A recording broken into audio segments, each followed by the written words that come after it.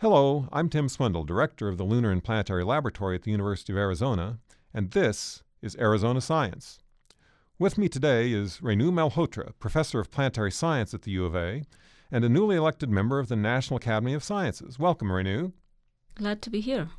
One of the things that got you elected to the National Academy was your work on the orbit of Pluto. So what is special about the orbit of Pluto? Pluto was the smallest planet, and that itself made it peculiar, but its orbit made it really peculiar. Its orbit does not lie in the plane of the solar system, of the rest of the planets, and its orbit is also much more elliptical than the other planets. Moreover, it crosses the orbit of Neptune. So at perihelion, when it's closest to the Sun, it's actually closer to the Sun than Neptune is, although we think of Neptune as the eighth planet, and Pluto, we used to think of it as the ninth planet.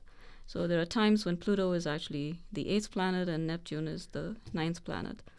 And the reason that Pluto happens to not ever collide with Neptune, even though it crosses its orbit, is this wonderful thing called a resonance, an orbital resonance, where it's kind of in a harmonic. It does a harmonic dance with Pluto.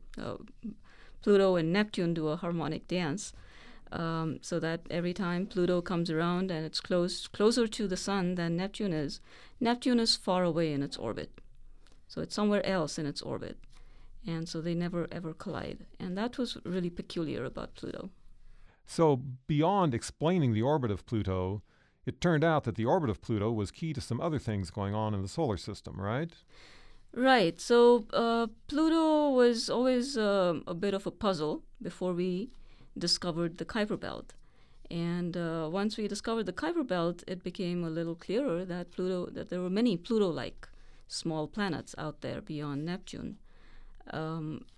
Before we discovered the Kuiper Belt, I had the idea that one could understand Pluto's orbit if we allowed that there were many other Pluto-like objects early in the solar system, and that they were shepherded by Neptune as Neptune moved outward, spiraled out. Its orbit spiraled out away from the Sun during the early evolution of the solar system.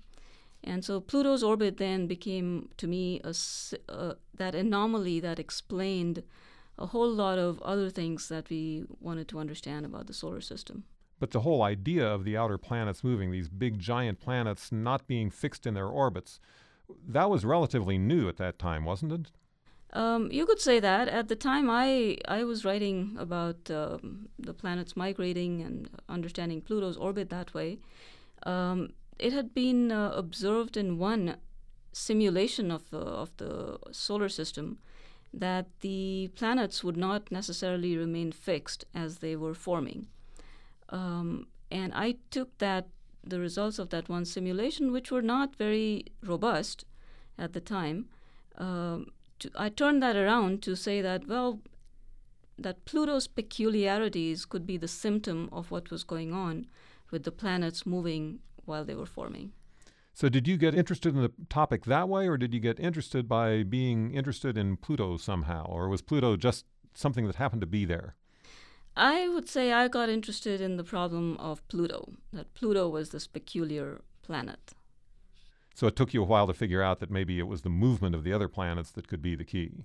That's right, yes. It seemed a little daft, honestly, to move these big guys around to explain the anomaly that was only in this tiny little planet. So Pluto is like a speck in the solar system. And to try to explain the speck by moving the big guys around seemed a little backwards. But it turned out to be the right answer once we discovered the Kuiper Belt and we discovered that there were lots more Pluto-like objects out there.